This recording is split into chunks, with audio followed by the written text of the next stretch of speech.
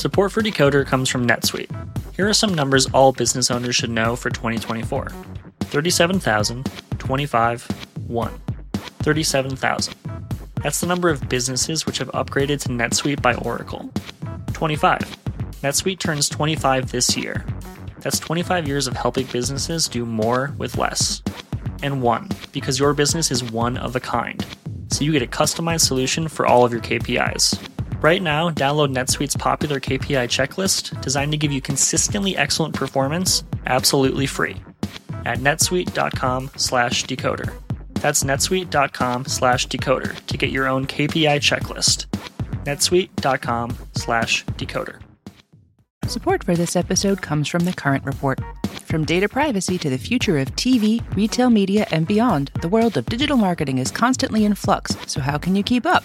Well, The Current Report is there for you. Each week, marketing leaders on the cutting edge give you the latest insight. If it's creating a buzz, they'll be talking about it. Subscribe to The Current Report wherever you get your podcasts.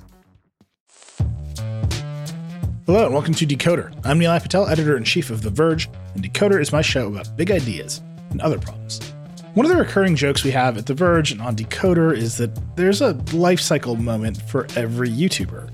Every YouTuber eventually makes a video where they talk about how mad they are at YouTube. Whether it's demonetization or copyright strikes or just the algorithm changing and audience numbers going down, YouTubers have to contend with a big platform that has a lot of power over their business. They often don't have the leverage to push back. So today I'm talking to Dave Wiskus, the CEO of two really interesting companies. One is called Standard, which is a management company for YouTubers, and the other is Nebula, an alternative paid streaming platform where YouTubers can post videos, take a direct cut of the revenue, and generally make work that might otherwise get lost on YouTube. Standard represents 160 creators. The company helps book sponsorship, it provides production support, they do merch deals, and most importantly, Dave can negotiate directly with YouTube on behalf of all 160 people if there are ever any problems. On the other side, those same creators can post their videos to Nebula, which as a paid service has very different economics than YouTube. It allows them to make videos for their subscribers that YouTube either wouldn't monetize or show to enough people. It's a small but growing platform that seems much more sustainable than the usual creator economy startup ideas that get pitched. But its growth means that Dave now manages 80 people between the two companies, including app engineers, salespeople, production people like motion graphic designers and composers, and more. And at the end of the day, it's all mostly owned by the creators themselves. So even if it all gets sold, those creators will get some of the profits. What really stood out to me in this conversation is that Dave's in the business of making things. This conversation was really grounded in the reality of the creator business as it exists today, and how that real business can support real people. You'll hear it when we talk about Web3 and NFTs and all that stuff. Dave thinks it's bullshit, and he says so because it's not a business that he can depend on now. That's an important dynamic to think about, and one for more platforms to take seriously. I think you're really gonna like this conversation. Okay, Dave Wiskus, CEO of Standard and Nebula. Here we go.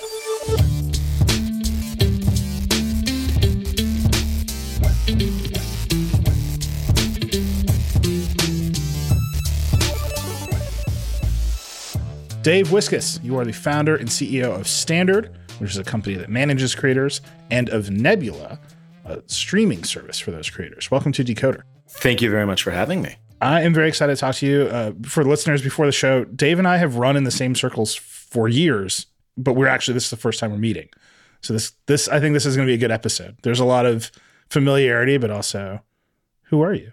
I think it's going to be a good one. Let's start with some context. A few weeks ago, CNN Plus announced that it was going to be shut down. It just shut itself down. And in response, you tweeted, our self-funded indie streamer Watch Nebula is about to hit 500,000 paying subscribers.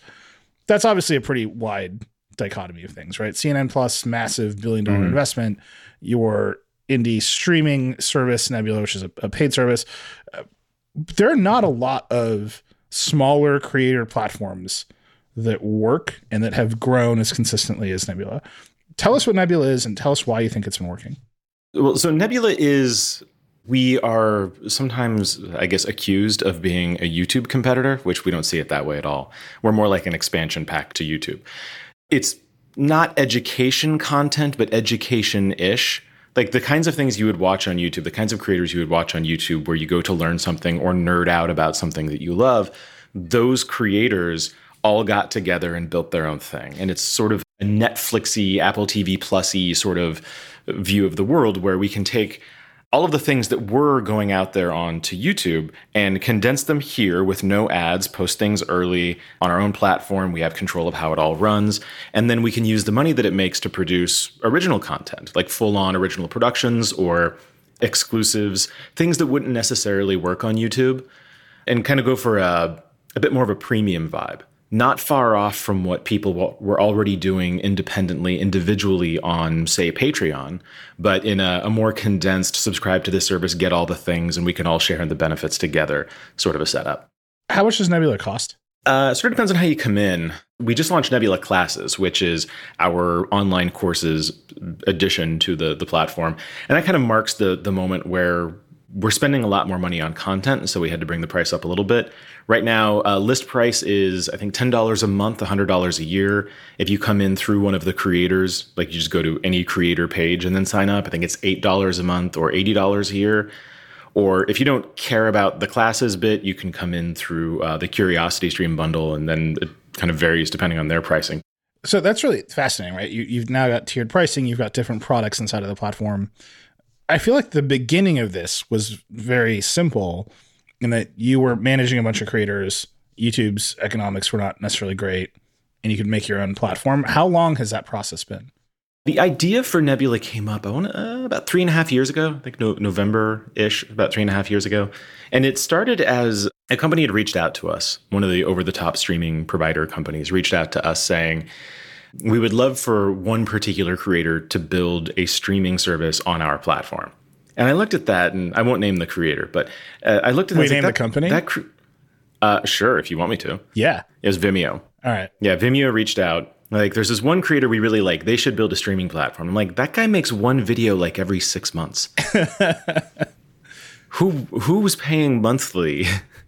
I mean, and he's got a Patreon. He does fine on Patreon. Like, what is the incentive for anybody in this scenario to do a bunch of work, to move to a new platform and give Vimeo money?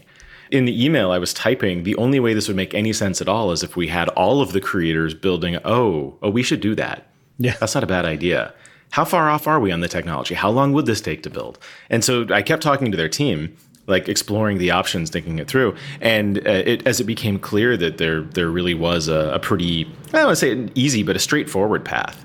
Like the technology was there. We wouldn't be paying for bandwidth. We'd be paying per user. So there wasn't an infinite costs without infinite revenue scenario. And we realized it would be relatively cheap to get it up and running and relatively cheap to keep it running forever.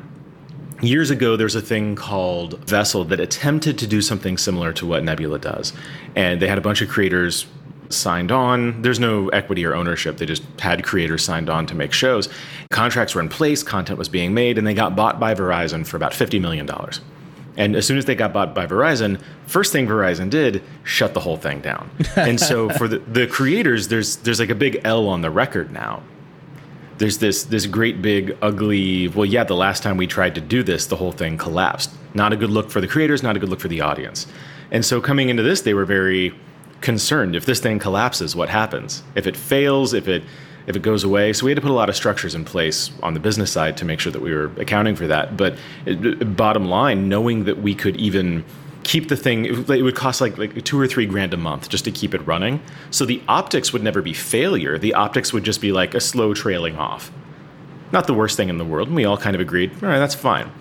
So we built it up over, I think, the next 6 months, got the 1.0 out the door, and figured, we'll just see what happens from here. So I want to talk about that. I definitely want to talk about the structures that kind of protect creators. But to be a successful creator, you got to go get an audience, right? Like you have a big marketing start problem to get people to watch your stuff. The easiest way to do that is obviously to participate in the big platforms, whether that's YouTube, whether it was Vimeo at that time, whether it's the podcasting ecosystem.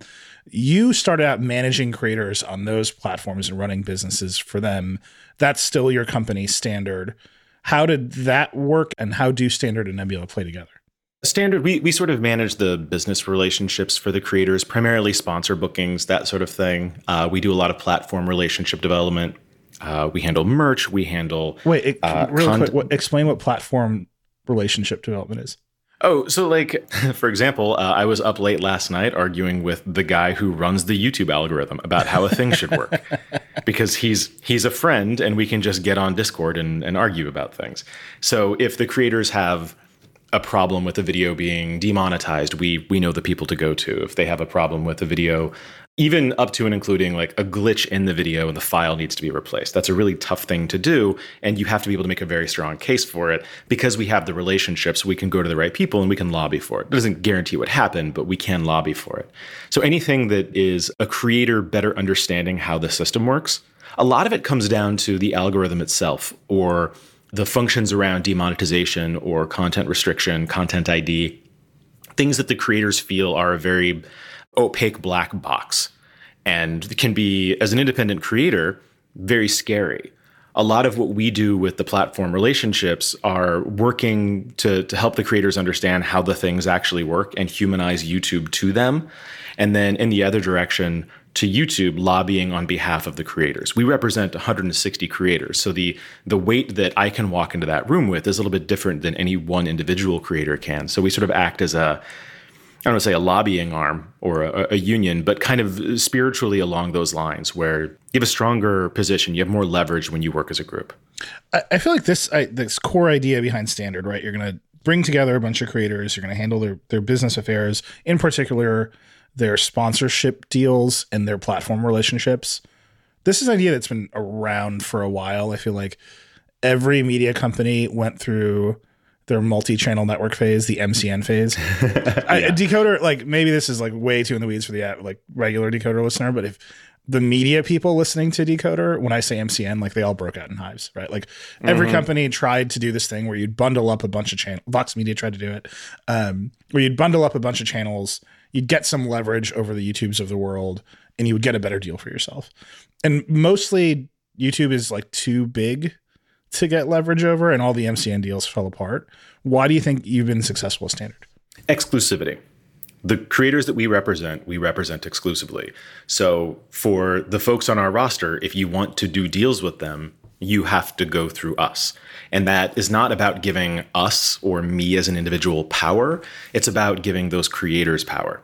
If you want to do something with Devin from Legal Eagle, you have to answer to all of the restrictions and all of the requirements of how we do deals. And it's all things that have been developed and designed over a course of years, seeing how bad actors or the shady sharks of the world will approach creators. Like the influencer world, the creator economy is filled with people who are looking to extract value.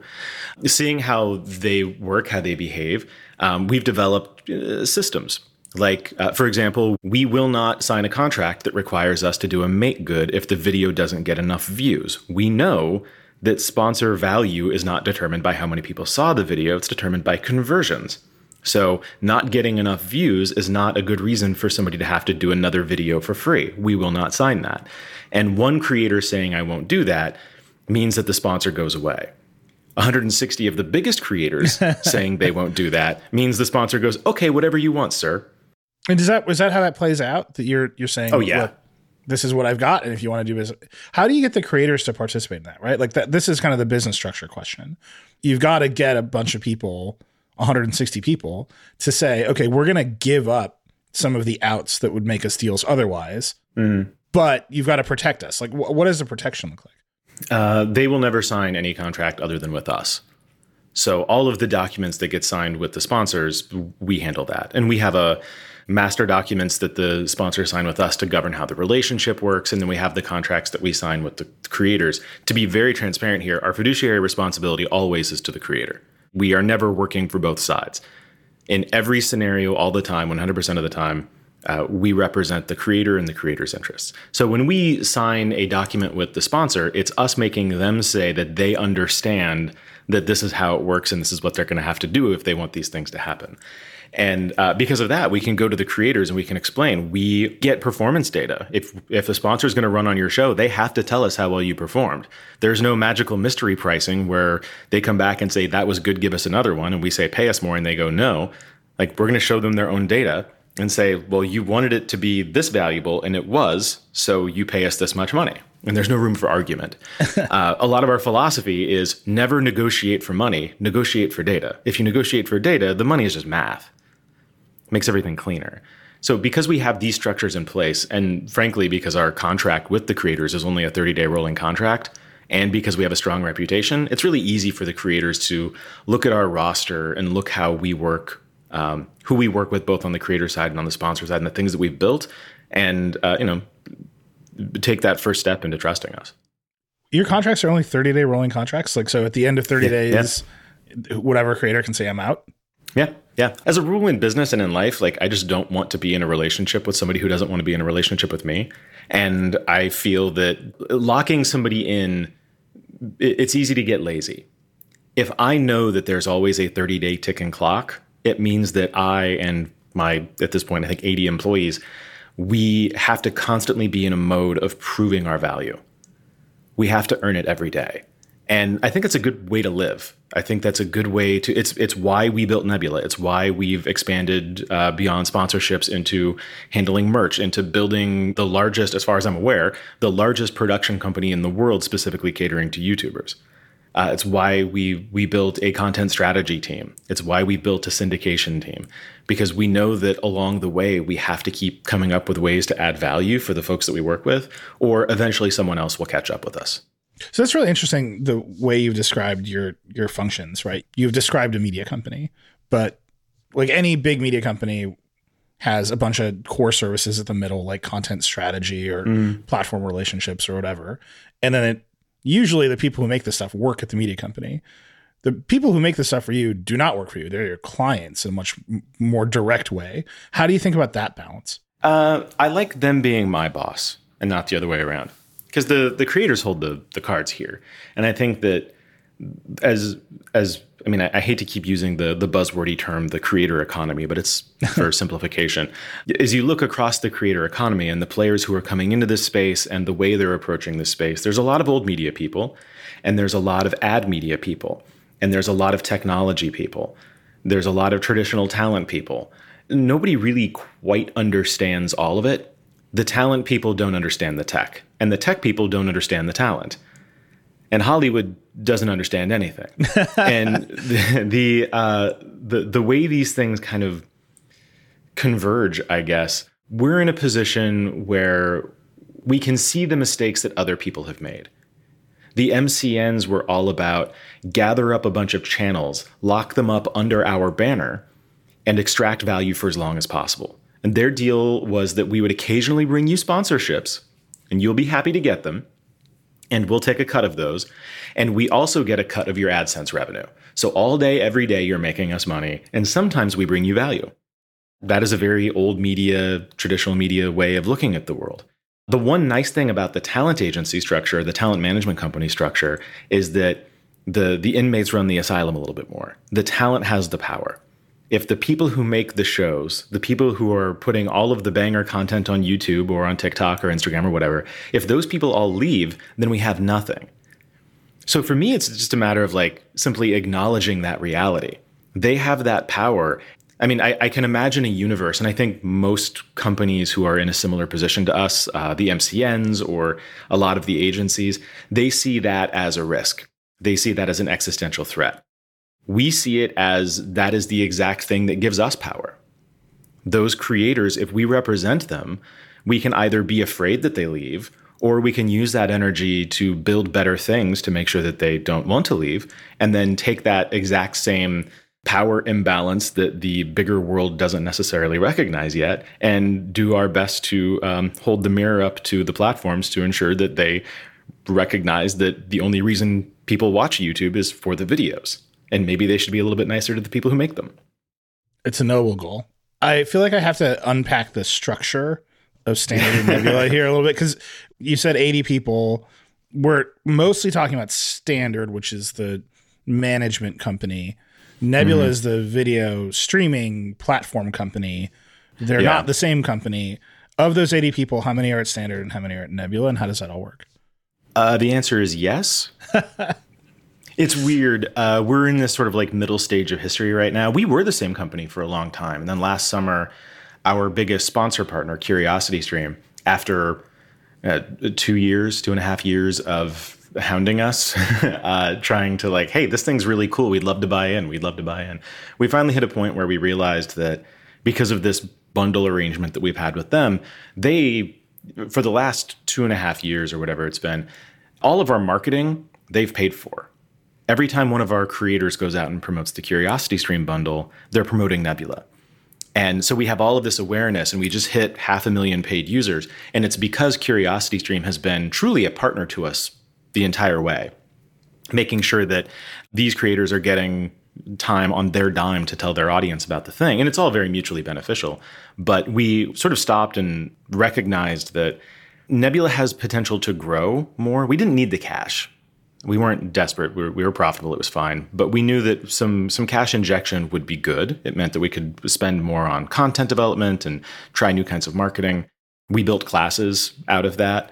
We knew that the relationship, if we wanted to be respectful to the relationship investment that they had made, it's weird to think of a publicly traded company as a friend, but we, no joke, we truly do see them that way. They've been huge supporters of everything we do. It felt right to acknowledge their role in us building this. And they don't have a controlling stake. It's all very much on the up and up, and the creators still run everything. But it made sense to build the relationship out that way. And with that, Nebula gets spun off into its own company. At that point, the corporate structure of Nebula, it's an LLC, we have to go do these other things, and we have to figure out, well, we have all of these standard employees. Our entire engineering team, our content team, they're all standard employees. How do we do this? So where we are in the middle of this phase is Nebula simply contracts standard to do the development at cost. Mm-hmm. It's like here's what we're doing to get from point A to point B sort of a thing. We recognize that those are all Nebula employees. The engineering team, it's all Nebula employees. We're just like, kind of like on the creator side, when we have a certain number of 160 creators, we have leverage. Similarly, a lot of our employees are in the US and we do 401k and all of this stuff. And because we have 80 of them, we get a little bit more leverage than if we were two companies who had 40 each or whatever. So we're kind of navigating what the exact right answer will be in the end, making sure that employees are all taken care of. And we can still behave as one team. We see ourselves as one team. There's just, corporate structures and legal entities. It's needlessly confusing, especially for our accounting team. But, we're trying to keep everything on the up and up. Okay, so there's 80 employees. I understand it's complicated as to where exactly they work between Standard and Nebula, but overall, how is it all structured? How is it organized? We have, let's see, across like department heads, people running individual departments, I think it's 9 or 10. Oh God, somebody needs to be mad at me if I forgot them. I want to say we have about 30 people in engineering, around the same number of production people, and engineering meaning iOS development, Android development, web front end, web back end, Roku. And then we have like a handful of project management and QA people. We have around 30 production people, including motion graphics, editing, sound. We have an in-house composer. We have 3D people. We have thumbnail designers. So I think around 30 of those folks in total, and then a small handful of content strategy people and syndication people, like carving up content, moving it onto other platforms, managing Facebook accounts for creators, things like that. The exact division, I don't know. I'd have to see an org chart. And even then, like we've been discussing lately what an org chart even means for us. Apparently there's a different version of an org chart. So instead of like top down, it kind of just goes off into different directions. That feels right. I always joke that this is fundamentally a podcast about org charts. So if you ever figure that out, you got to come back and tell me how that all works. If you want, I realize this is an audio podcast, but if you'd like to mentally visualize our org chart, imagine a plate of spaghetti. And I am the meatball? I don't know. You're just the meatball. That's very good. We need to take a break, but when we come back, we're going to talk about the money.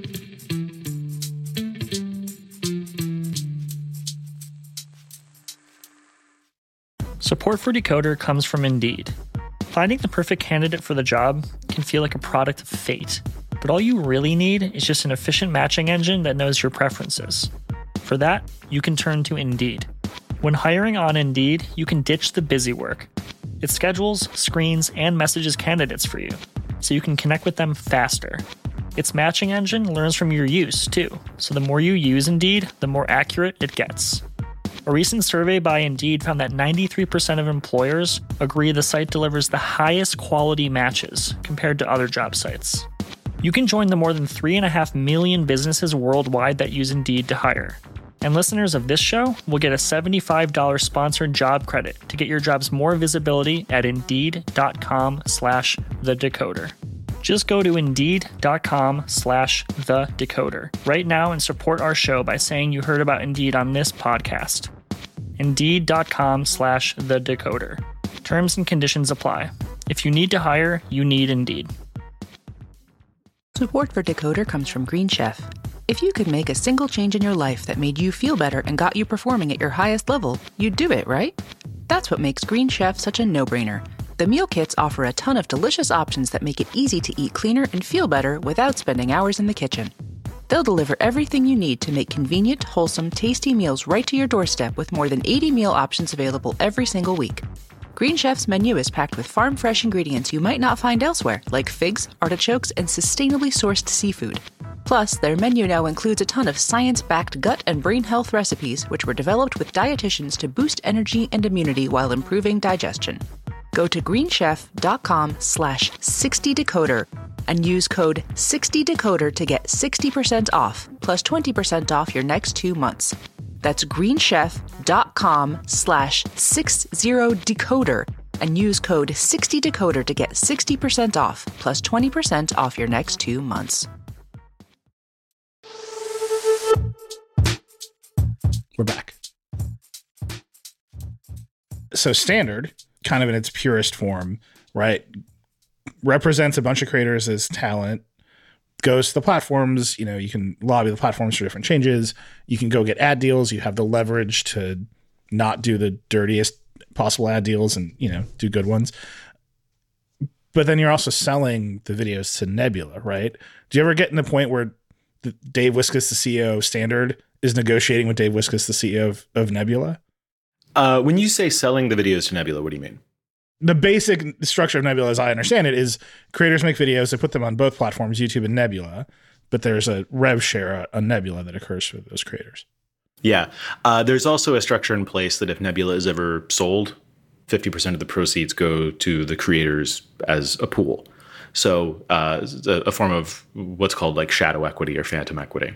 It means that there's no tax implications today, but like if we sell a thing, we got to share the money. Yeah. The arrangement, like we don't pay licensing for the videos. Instead, there's that guarantee that like if this thing blows up, you're cut in. And the spirit of this is very simply, we're building it together.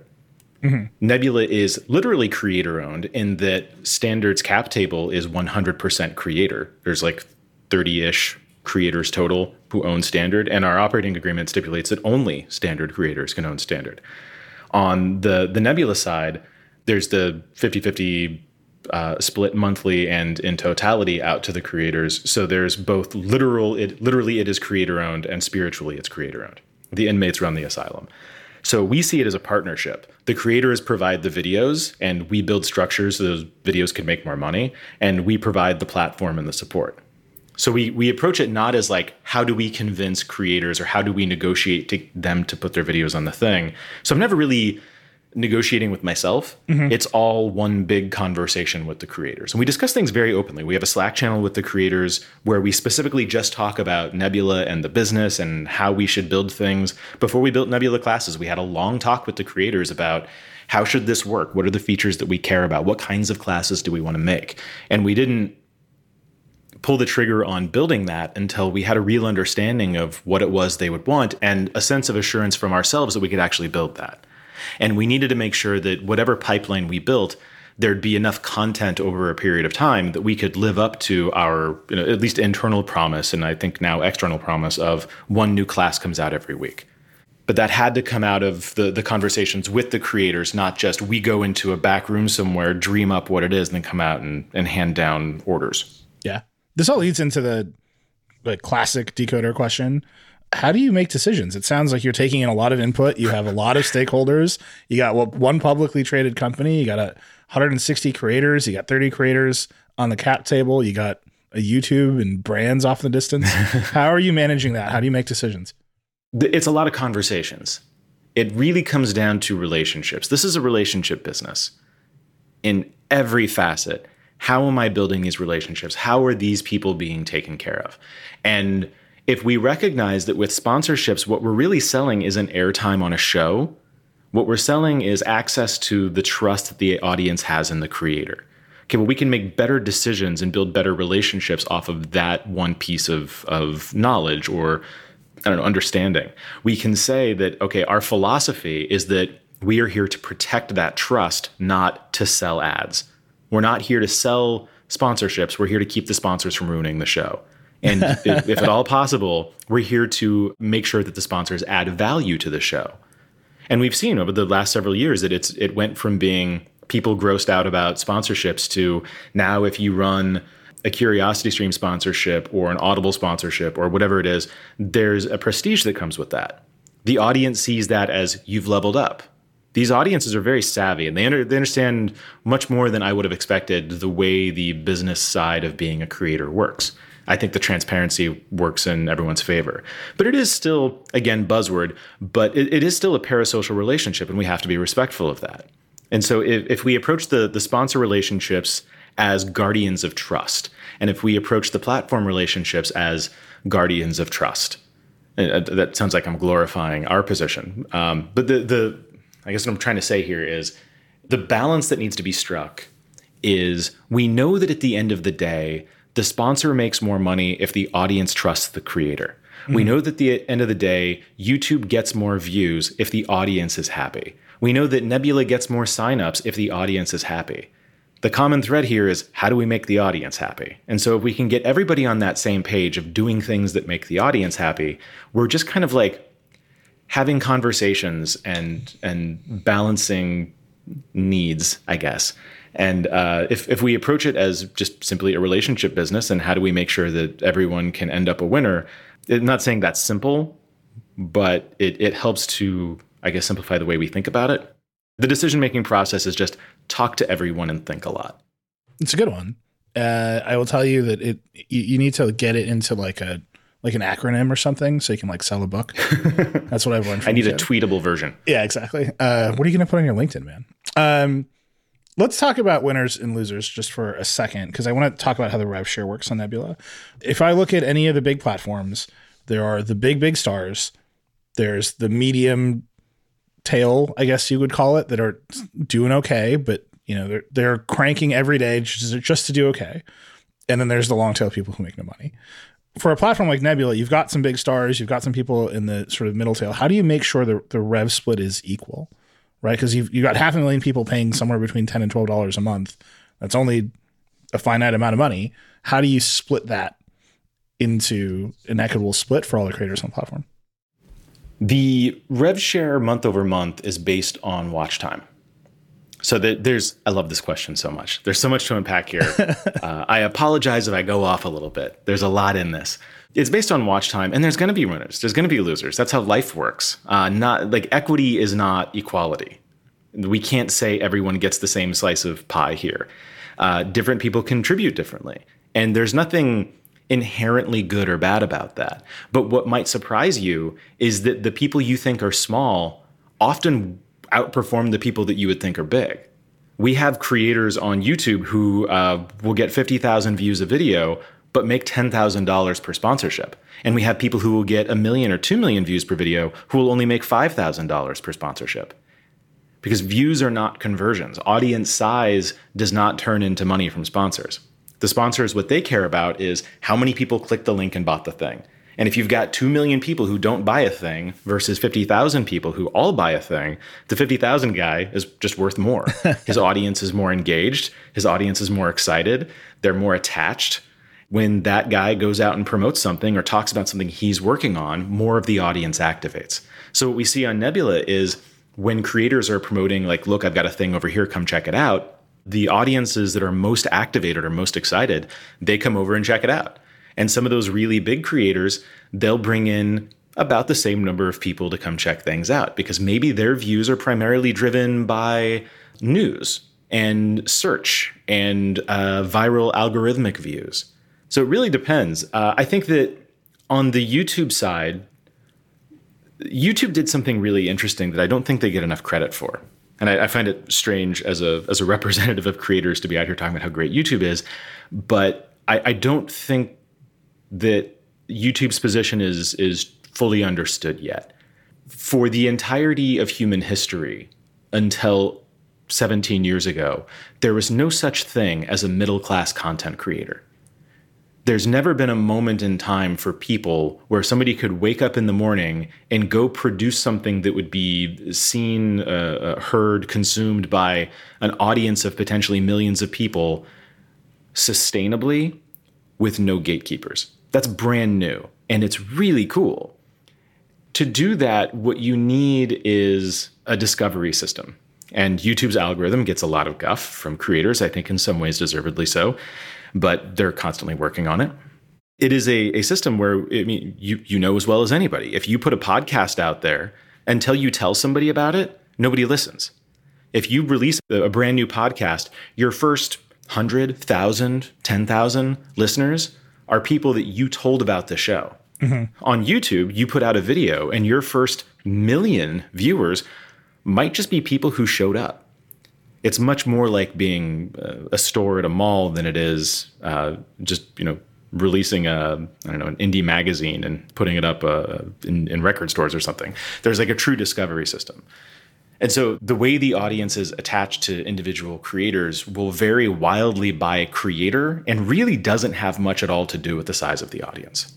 The equitable split of how people are making money on Nebula, it comes down to like, how excited did they make their audience about Nebula, and how good a job are they doing convincing that audience to go watch their stuff on Nebula? Are they releasing extra content? If that video contains snippets of an interview and you tell folks that if they go over to Nebula, they can watch the whole unedited interview, then you're probably going to get people coming over and watching more stuff on Nebula.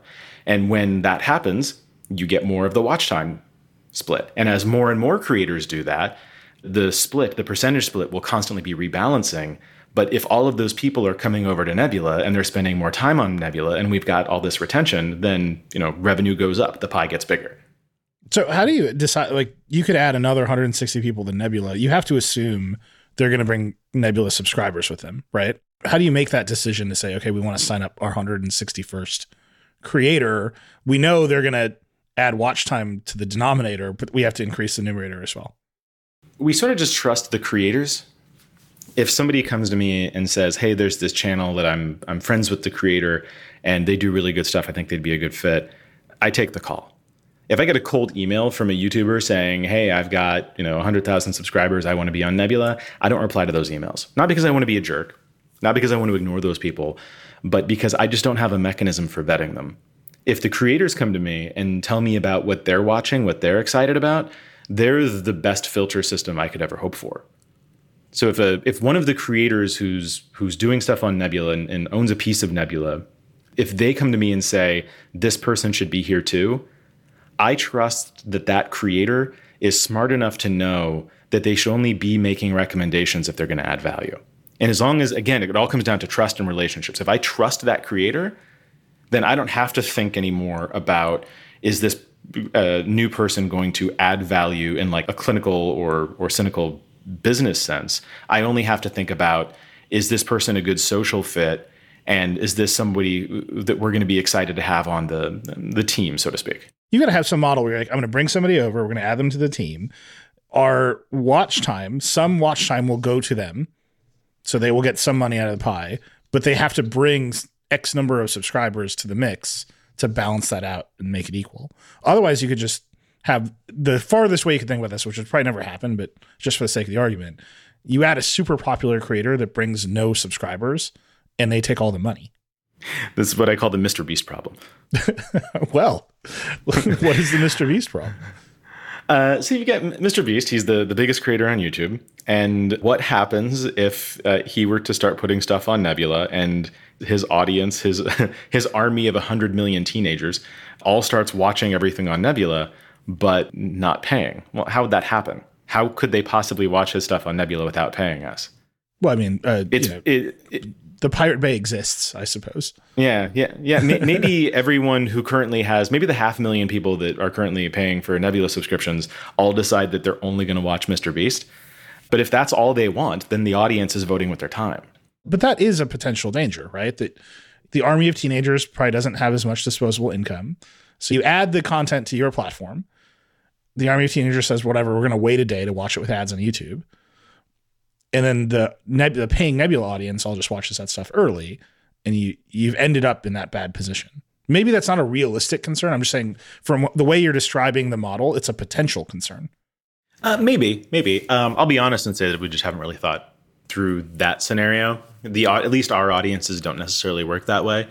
I guess there's no perfect model. I'm sort of thinking through it now. Point of clarification. I don't know if this needs clarification, but just for the record, the value proposition in our mind for somebody watching the video on Nebula versus on YouTube, or watching things on Nebula versus YouTube, getting the video early and without ads is something, but just being YouTube premium isn't the most exciting thing in the world for us. That is a feature, but I don't think of it as really being our core feature. Mm-hmm. We're spending millions of dollars this year on original content. We've got these classes, we've got fully produced original productions, documentaries that never would have been made, a series that never would have been made on YouTube. And we think that over time, it's more and more interesting for the audience to come get that stuff than it is to just watch the video early. Again, that's a feature, and I think it's a big one. But if we look at Netflix as a template, and we can only do that for so long. Yeah. But in the early days for Netflix, they were all about catalog content and slowly adding originals. People came over because you could watch all of the movies on Netflix. And even that was built off of a system where they were literally mailing you DVDs. So they said, okay, we're gonna put all this stuff onto servers. You can watch it on your TV over the internet or on your computer over the internet. And here's all the stuff. And you didn't go there because they had Stranger Things and Squid Game. Those things didn't exist yet. You went there because they had, Friends. And our early days are a similar position. Mm-hmm. We don't have Stranger Things. We don't have Severance. We don't have Squid Game or Peacemaker. I don't know. Yeah. You should get Peacemaker. I'll make some calls. Great. Yeah, we don't have like the big obvious collection of hits. But if you look at switching the model, early days, we have to kind of Netflix it up. And we recognize that that's the position that we've been in. Going forward, I think Netflix is a terrible role model. I think the reason that Netflix is bleeding subscribers and bleeding money and now bleeding staff is because they don't value the creators. Their business model is to take billions of dollars, go out and produce every noodle of spaghetti and throw them all at the wall, and anything that doesn't stick gets canceled. And that has worked for years. But it doesn't scale. And remember a couple of years ago when we all laughed at Apple TV Plus because they only had like 5 shows? Jump forward a couple of years, you know what? Those 5 shows are excellent. Every single one of them. And every time they put something new on Apple TV Plus, it's excellent. And you can laugh that they don't have the biggest library in the world. It's actually pretty decent now. But you know that anytime they put something up, it's at least worth trying. Severance is amazing. Ted Lasso, universally loved. Meanwhile, what does Netflix have? They're scrambling to get a season 2 of Squid Game because they need a hit. I feel like I have they have to. Stranger Things. I'm very much obligated to disclose at this point that I'm the EP of a Netflix show that's coming out in a couple of weeks. But that's neither here nor there. We just made the show. It's great. My responsibility to that show was helping to predict the future. So I feel good about that. That's your disclosure. Here's my question about that, though, right? That Netflix curve is well known. The catalog content. You buy a bunch of catalog content on the cheap, you monetize it against access, basically. People couldn't get Friends easily before. You paid Netflix to get Friends really easily. And then you spend your profits on originals and hopefully lock people in. Like, that was the model for Netflix. It is, in many ways, the models for everyone else except Apple TV, which has no catalog content. They're just buying the premium stuff, but they make the iPhone, so I feel like their economics are different. Yeah. You're kind of describing the same thing, right? You're saying we're going to get a bunch of YouTube catalog content that you can pay for, maybe window it early, but that's just the basics. What we're going to do is spend money on production for creators. And then you keep saying this phrase that I want to push on things that might not work on YouTube, right? And that to me is a pretty loaded phrase. It implies a lot of things. You want some examples? Yeah. Battle of Britain. Real Engineering made a series called Battle of Britain that's airing now. And it's a follow-up to a series that he made on Nebula called Logistics of D-Day. This is content about wars. There's no graphic violence shown, but things blow up. There are weapons. There's discussion of death. There's discussion of violence. Those videos on YouTube would be demonetized. They would be age restricted. They would not make money. It wouldn't work on YouTube because the platform itself is, and I think rightfully so, conscientious of how things are presented to the audience. They have to assume the widest possible collection of human beings seeing this, and that includes children. And I understand that. I'm not throwing shade.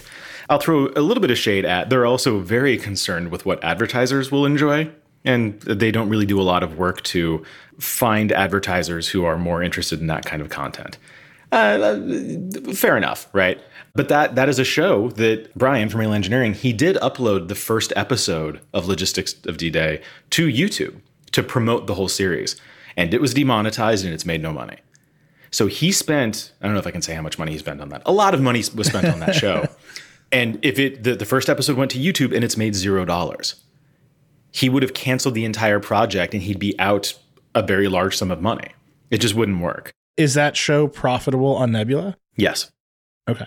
There's a fun economics thing that has happened here. I've talked about and hinted at pieces of the relationship that we have with CuriosityStream. They pay us to go promote Nebula.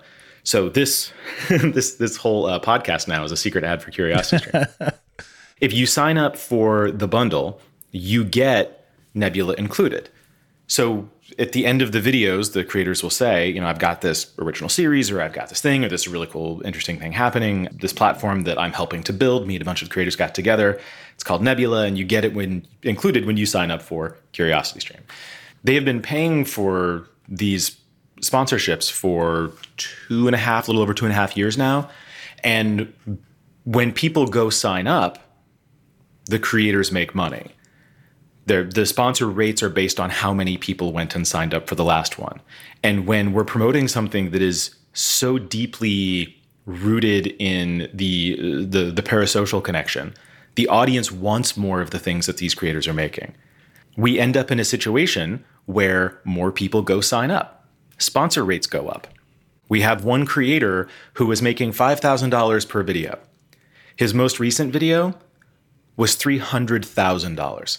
His sponsor rate went up that much based on actual performance, real numbers. Because he was converting into that many sales of whatever product was being advertised. Yes. Yeah. He was sending that many people over to CuriosityStream that it was worth $300,000. He was at $5,000 less than a year ago. He just leaned hard on doing stuff on Nebula that was exclusive. More people went and signed up. So the $300,000 more than covers the production of that show dramatically. More than covers the production of the show that he's doing as a Nebula original. And because the actual production work is handled by our studios team, we get a cut of that so that we can pay the people. The whole machine is kind of designed where the economics, I don't want to say this, we have a whole machine to make these things and a machine to make sure that all of the different parts of the machine are making money. Yeah. I feel like this would be a good time for this podcast to be a video podcast. So I could draw this on a whiteboard, but I'm going to try. It sounds like there's two different revenue things happening here. So you're the creator on YouTube. Just correct me if I'm wrong as I walk through this. Sure. You're the creator on YouTube. You've got a reasonably sized YouTube audience. You can say, hey, in the middle of my video, look at this phone case or whatever, and that'll make you some money. And Standard will help you get a better deal there, right? That's pretty normal. Yeah. Everyone understands that. My advice would be to do it at the end of the video, but yeah. Yeah. Then you can say at the end of the video, hey, go sign up for my stuff on Nebula. And when that happens, CuriosityStream pays a conversion fee. That seems to be what's happening there. And that can make you $300,000. Yeah. And then when the videos are on Nebula and people watch them, there's a subscription fee that gets doled out based on a watch time calculation as well. So that's three ways the creators are making money with Standard and Nebula and CuriosityStream. Yeah. I'll pay you to make a thing. I'll pay you to promote that thing. I'll pay you based on how many people watch the thing, and then you own equity in the platform. So you're getting paid 4 times over if Nebula ever sells.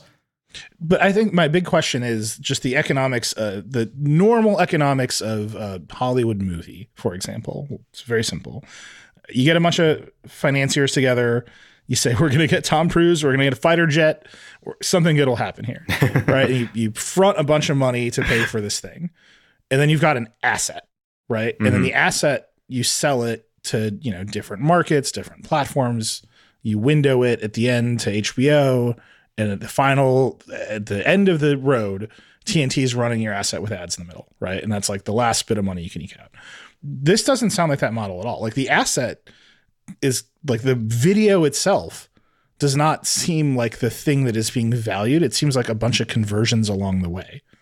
And I'm trying to push on that because every time I have one of these creator economy conversations, I come back to, well, how much is the asset itself worth? How much is a song worth for Spotify? How much is a video worth for YouTube? How much is a video worth for you? How much does a car cost? It really depends. How big is the thing? How well does it perform? I guess cars perform.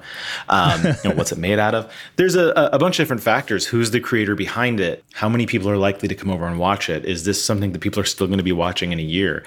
When we spend money to produce an original anything, we're spending money, and we have to decide, is this an amount of money that is going to be returned to us in some way? The economic machine isn't as simple as people pay us for the service, therefore we have money coming in and we can spend accordingly. It is more, I think, beautifully complex than that. There's the relationship with the sponsor, CuriosityStream, and Standard makes a commission on the sponsor rate. So Standard as a company is making a cut of that fee that comes in.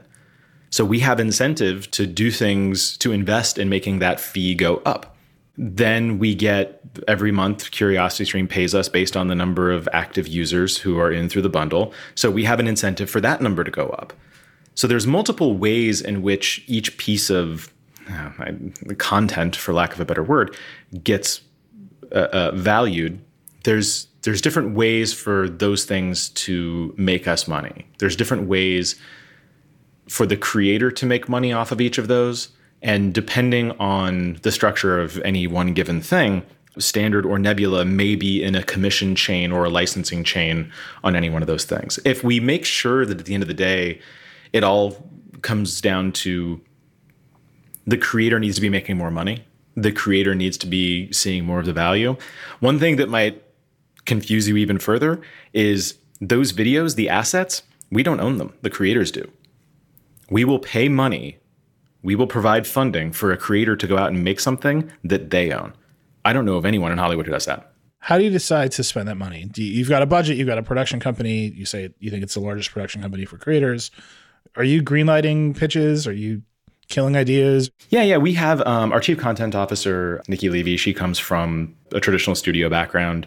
The guy we've got running the studios team right now comes to us. He was a producer with Marvel Studios. So like people who understand creator stuff, but also understand a more traditional Hollywood system. We did that specifically because the way YouTubers work is very fast, loose, get it done so that I can ship the video tomorrow. And Hollywood will spend a year or 2 years making something, and it spends half that time in post-production, and then half the budget goes into marketing, et cetera. We needed to get to a point where we could have a little bit more thought put into how do we develop the content? How can we be useful to the creator in developing content? Where can we add value? And so now we have a structure. For a long time, it was kind of me and my gut and looking at something, this would work, this wouldn't work. And frankly, for the first stretch of time, it was just CuriosityStream giving us funding for originals. So we got to play around a lot. And as long as they would see an increase in conversions, it was worth it to them to throw money at things. So they were paying our marketing budget and our content budget. You can see why we like them. Now, the new stage of life, we have a much better understanding of the world. We have more access to marketing tools of our own. We have audience awareness. We have audience affinity. We have a brand that people recognize and appreciate. And we have an understanding of how to develop the content. So we've taken on, over time, more and more of this ourselves. And we've had to build a machine specifically for looking at projects and making a decision. Is this something that the creator is going to be proud of? Is this something that they can promote that will lead users over here? I think the secret sauce, the secret ingredient, the thing that is If you look at the Netflix model or the Apple TV Plus model or even the Spotify model, the thing that's different about what we do, the magic of it, is that the audience is invested in the creator. They want the creator to succeed. Nobody signs up and pays for Netflix because they're personally invested in the financial security of the Stranger Things kids. Nobody is paying for Netflix because they want to make sure that Dave Chappelle's making money. Nobody cares about Tom Hiddleston's private life and his financial security and whether or not he's able to keep making shows. I think there's a lot of people who care about Tom Hiddleston's private life. Yeah. Yeah, they care who he's dating. They don't care how his 401k is shaking out and whether or not he's going to be able to retire. He's not out there promoting Disney Plus so that, like, hey, thanks for subscribing. Be sure to click the link below. It really helps the channel. Like, it's not a thing. I mean, to an extent, people will care about celebrities, but it's not the same. Like, do you know Paul Rudd's wife's name? No, I'm horrible at celebrities. There are people listening to this. I don't even know if he's married. Who just like said the name like instinctively. Like that Hollywood has built itself on parasocial relationships with celebrities for a long time. Right? I think that those relationships, I think there's fame relationships, but parasocial, and there's going to be some of that. And there's going to be like Us Magazine. Like here's, I don't know, Kate Hudson buying groceries. Look, they're just like us. I don't know why I picked her. But there's like a celebrity attachment. I think feeling personally invested in somebody else's story. I think parasocial is all about feeling like that person is a character in your story. Brad Pitt is a character in the world's story. I don't feel like I know him or I'm friends with him. I know things about him because I've read them in magazines. But when I'm a fan of, I don't know, Thomas Frank, and I watch his videos every week and I learn about his life, I feel more deeply connected. And people, the audience is signing up for Nebula and they're staying signed up for Nebula because of that connection. They get invested in the projects because they're invested in the creator. Do you worry about the flip side of that? Because one thing I hear from creators all the time is they're burned out, that the audience, especially when they start paying them in different ways, the expectations go up, the desire for constant content, the need to open the doors to your entire life ratchet up as you become more successful in that way, and that leads to burnout. Do you think about that with the Nebula group? I mean, you look through our roster, it's mostly nerds making explainer videos and video essays. It's a little bit less, look at me. And the folks who are going to burn out, you look at like he who shall not be named, Logan Paul. He was making daily or whatever vlogs where it's just cameras following him around and he had to constantly be on. For our audience, they go watch a Marvel movie, they come home and they think about it, they argue with their friends on the internet, and then they sit down and they write an essay and they record that into a microphone. Or they go out and they build something interesting and they show off what they've built. It's less follow me around with a camera, look at me vlogger stuff, and a little bit more thoughtful. And that sounds dismissive of other kinds of content. I don't mean it that way. It's more intentionally intellectually driven and less celebrity driven. And I think that matters, at least for us. So I don't see that kind of burnout from creators. I do definitely see burnout. Most of the folks we work with are in their 20s and this is their first or second job and they just don't have structures in place. So a lot of what we try to do is help them build structures so that they can take some time off or they can get an outside editor working on their videos so they're not spending 100 hours a week making, a video to get cranked out so that the algorithm will be happy or that they're meeting sponsor deadlines or whatever. Building businesses rather than just successful channels. Do you think this model is applicable to entertainment, celebrity? I mean, that's the bigger side of YouTube, right? I don't know, honestly. I've been chatting with some bigger celebrity type YouTubers about this, trying to get my head around how their businesses work. It's unclear to me exactly how the pieces fit together. A friend of mine, Dr. Mike, not somebody we work with, but a friend, he just did a tour where he went around the east coast of the country doing a live stage show as, in the internet's, was it People Magazine's Sexiest Doctor Alive, getting up on stage and doing, game shows and sort of sketch comedy style things for an audience of people who truly love him.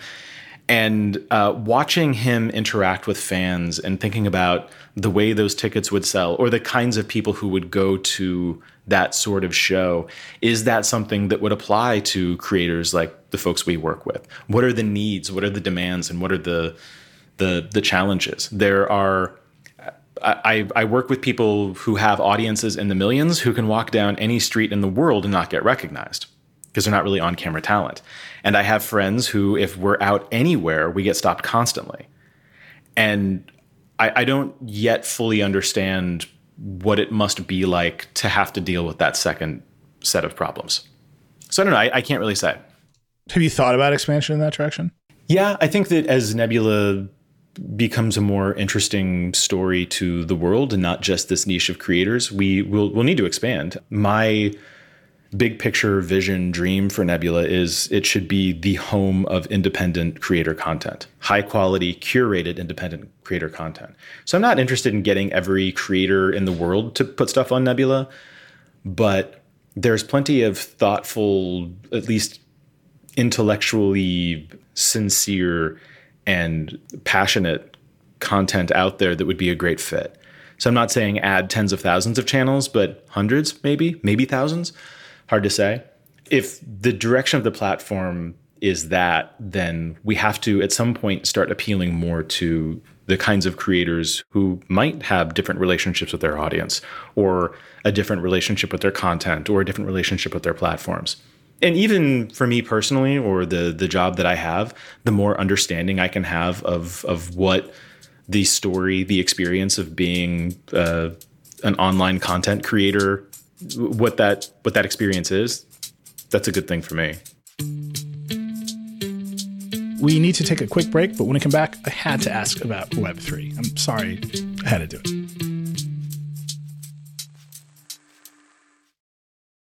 Right now, businesses are facing tough choices. Do you cut costs or drive growth? Solve for today or build for tomorrow? Do you satisfy your shareholders or satisfy your customers? The answer is yes. You don't have to choose. With the intelligent platform for digital business from ServiceNow, you can say yes to unifying your existing systems and yes to accelerating growth. Visit ServiceNow.com to see how we can help you put yes to work. The world works with ServiceNow. Wow, that guy means business. Just an amazing player. No, not him, the sports photographer behind him. What? He has a business bank account with QuickBooks Money where he earns 5% annual percentage yield, so he's scoring big on and off the field. You might even say he's the MVB. MVB? The most valuable business. Making your money work harder. That's how you business differently. Intuit QuickBooks. Banking services provided by Green Dot Bank. Member FDIC. Only funds and envelopes earn APY. APY can change at any time. We're back with Dave Wiskus. You recently launched classes. I feel like I'm going to ask this question and it's going to sound bonkers, but I love it already. You recently launched classes.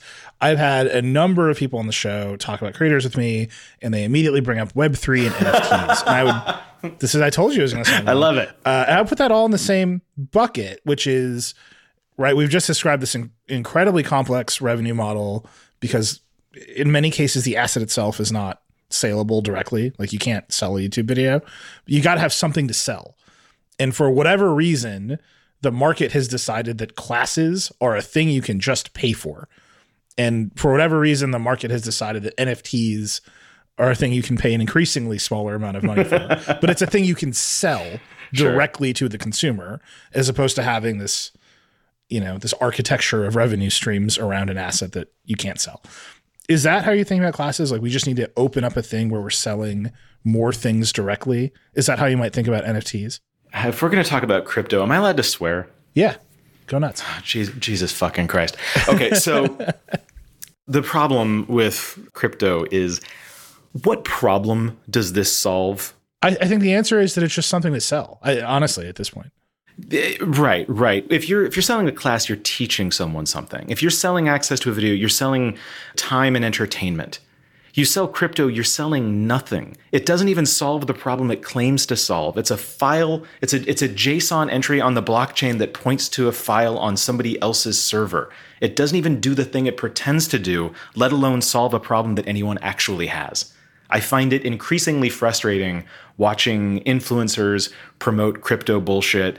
I find it increasingly frustrating watching people who I regard as being very smart buying into this bizarre ass Ponzi scheme where all you're really doing, remember that all that shit I said earlier about what you're really selling is access to the trust that the audience has in the creator?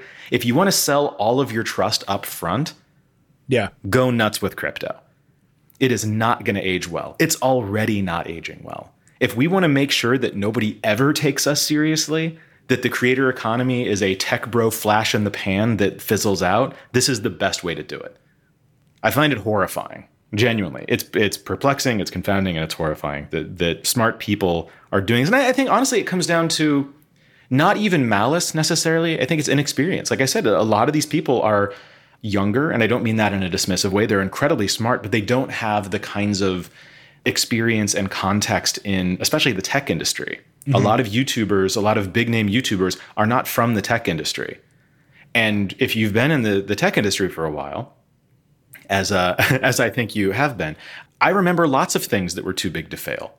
I remember AOL. I remember Yahoo. I remember Friendster. I remember MySpace. All of these things were too big to fail. Remember Orkut? All of these things were... Orkut was huge in Brazil. I just want to put that out there. No, but look, I'm very skeptical of crypto. I think all of our listeners know that. I'm just abstractly, what I'm saying is I can identify one problem it solved, which is artists had something to sell in a way that they cannot sell songs anymore, or they cannot sell movies anymore, right? All that stuff has been wrapped up into streaming subscription bundles. And so if you say, I can sell a thing, that's a very powerful tool to give an artist, whether or not the tool exists or has longevity or is technically real. Right. And I'm just putting that next to classes, because we also interview creators in the show, and they say, okay, we sell classes. That's actually the revenue. And the stuff we do on the platforms is marketing to sell the classes. Right. And that is becoming a very common model. And the comparison I'm making is you need something to sell directly. And I'm wondering if classes were, okay, this is a thing that you like that adds value that you can sell directly. Yes and no. Generally speaking, I think you're absolutely correct. I think that the creators using the free ad-supported platforms as a way to promote things they own, that is, frankly, the future of the creator economy. The only way this is going to be interesting and sustainable, the future of the creator economy needs to be owned by the creators. It shouldn't be owned by trillion-dollar mega tech companies. It shouldn't be owned by finance bros or tech bros. It should be owned by the creators. And there's going to be lots of sharks in the water, and there's going to be lots of big ideas that fizzle out. There's going to be lots of people who try. And I think that as more of the creators themselves try things, the future is more likely to be you start on one platform and then build your own. I think that's a good thing. And there's an entrepreneurial spirit, I guess, around NFTs that is healthy. It's the execution that I have a problem with there. People selling classes, most online classes are either the creator is selling one class, like a la carte. You go to my website, buy my class, or like a cohort-based thing where you pay some number of thousands of dollars and I get on a Zoom with 100 people once a week and tell you how smart I am. Most of the cohort-based stuff is highly parasocial creators who are selling the idea that you can be successful like them. These sort of like Tony Robbins, Tim Ferriss type people, where it's much more about, look at how successful I am. Don't you want to be like me? People who make YouTube videos about how much money they make, that kind of stuff. Not there's anything necessarily wrong with that, but it's a way of doing things. The selling classes a la carte tends to be people who are more, they have professional and lived experience before they became a YouTuber that is applicable to their audience or what the audience wants to do. People like friend of the family, Rick Beato, selling courses on how to train your ear to develop perfect pitch. I think that's one of his classes. Him selling stuff like that, he sells at a flat fixed rate. People go, they buy that class. He's very successful. These models work. The other model that isn't really being tested out by creators en masse yet is more of like the masterclass model. A bunch of creators getting together on a platform, building things that are part of a subscription. Because for us, Nebula Classes is just baked into Nebula. If you sign up for Nebula, you get classes in there as part of the deal. It's not an extra or anything. We did raise the price to account for this, but it's not a separate fee. Mm-hmm. So it's much more of we're going to keep adding value to the platform that we've already built, and less how do we come up with a new thing to sell. Because when I look at who our model for success is on the technology side and on the distribution side, I don't really look at YouTube. I look at Apple's philosophies. Apple is an ecosystem company, and their purpose for existence, according to their behavior and the way they tend to model their products, is do opinionated things, get you into the ecosystem. And look, if you use an iPad but you don't use a Mac, that's fine. If you don't sign up for Apple TV Plus, that's fine, as long as you're using an iPhone. Whatever the thing is, using all of the products isn't necessarily the point. Getting you into the ecosystem and then showing you how great the other stuff is over time, and slowly winning you over with the improvement of experience, much more interesting. In that regard, I think Nebula is kind of modeled after like iTunes for nerds. You've given us so much time. That's a great place to end it. I have to ask this question, though. There's a ton of consolidation in media. Everyone's buying everything. Are you thinking of an exit for Nebula? I know you've got the outs. Everyone gets paid if you exit. Are you thinking about a sale, or are you in it for the long haul? It's not really up to me. The way that the companies are structured, you had asked earlier about decision making. I have the executive team that I answer to. I have Standard's 30-something owners that I answer to. I have 160 creators that I answer to, 80 employees that I answer to. CuriosityStream has a minority stake in Nebula. They're a publicly traded company. I have to answer to them. At the end of the day, we have structures in place so that if, like, I don't know, some foreign billionaire with blood money came in and wanted to just buy the whole thing up, I might be tempted personally, but I couldn't. Like, there's structures in place, like the creators that have to sign off on that. Or if Mr. Beast came in and wanted to buy it all for the lulz and give it away in a video like a chocolate factory, I couldn't say yes to that. They would have to be voted on. There'd have to be discussions around it. So, like, we can imagine all sorts of things. Would it be neat for us to be the first creator economy startup to go public? Maybe. There's a ton of bullshit that comes with that, and that might be less exciting. And then are we truly creator owned at that point? There's a lot of philosophical questions we'd have to ask ourselves. Right now, our operational profit trajectory is great, and we don't really see a need to do that. We don't really see a need to exit. I get plenty of emails from VC people, and they're all very nice. I don't want to throw shade there. But I think that there's plenty of people out there who are looking for opportunities to extract value from creators. We're in a position where our fundamental reason for existence is to add value to creators. And it's hard to imagine what an exit looks like that doesn't hurt the people that we're here to serve. Are you profitable right now on a runway that lets you just keep going forever? Yeah. That's great. I mean, growth trajectory, the growth curve could be anything, right? Maybe if you injected $1 billion of cash into our bank account, we grow a lot faster, or we do bigger and more interesting things, and we take over the world and beat Elon to Mars. Who knows? But everything comes at a cost. We could take money, but we'd give up control. And so much of what I think makes the machine work is that the creators are running it. I answer to the creators. The platform answers to the creators. And that's not the case for most platforms. YouTube, they don't see themselves, I think, as answering to the creators. They have shareholders. They have their own internal business needs. They're a mega tech company that is a smaller piece of a much bigger mega tech company. So it's hard to imagine. And I don't think that YouTube in particular has anything against the creators. I think that they do a really great job there, but they're still answerable to others. So for us to do the things that we want to do, I think we need to keep that accountability. Whatever happens next, it will have to happen with that accountability maintained. That's great. Dave, it has been so great talking to you. So great meeting you after all these years. Thank you so much for coming on Decoder. It's been so great ranting at you. I love it, man. Thanks again to Dave Wiskus for taking the time to talk today. Thank you for listening to Decoder. I hope you enjoyed it.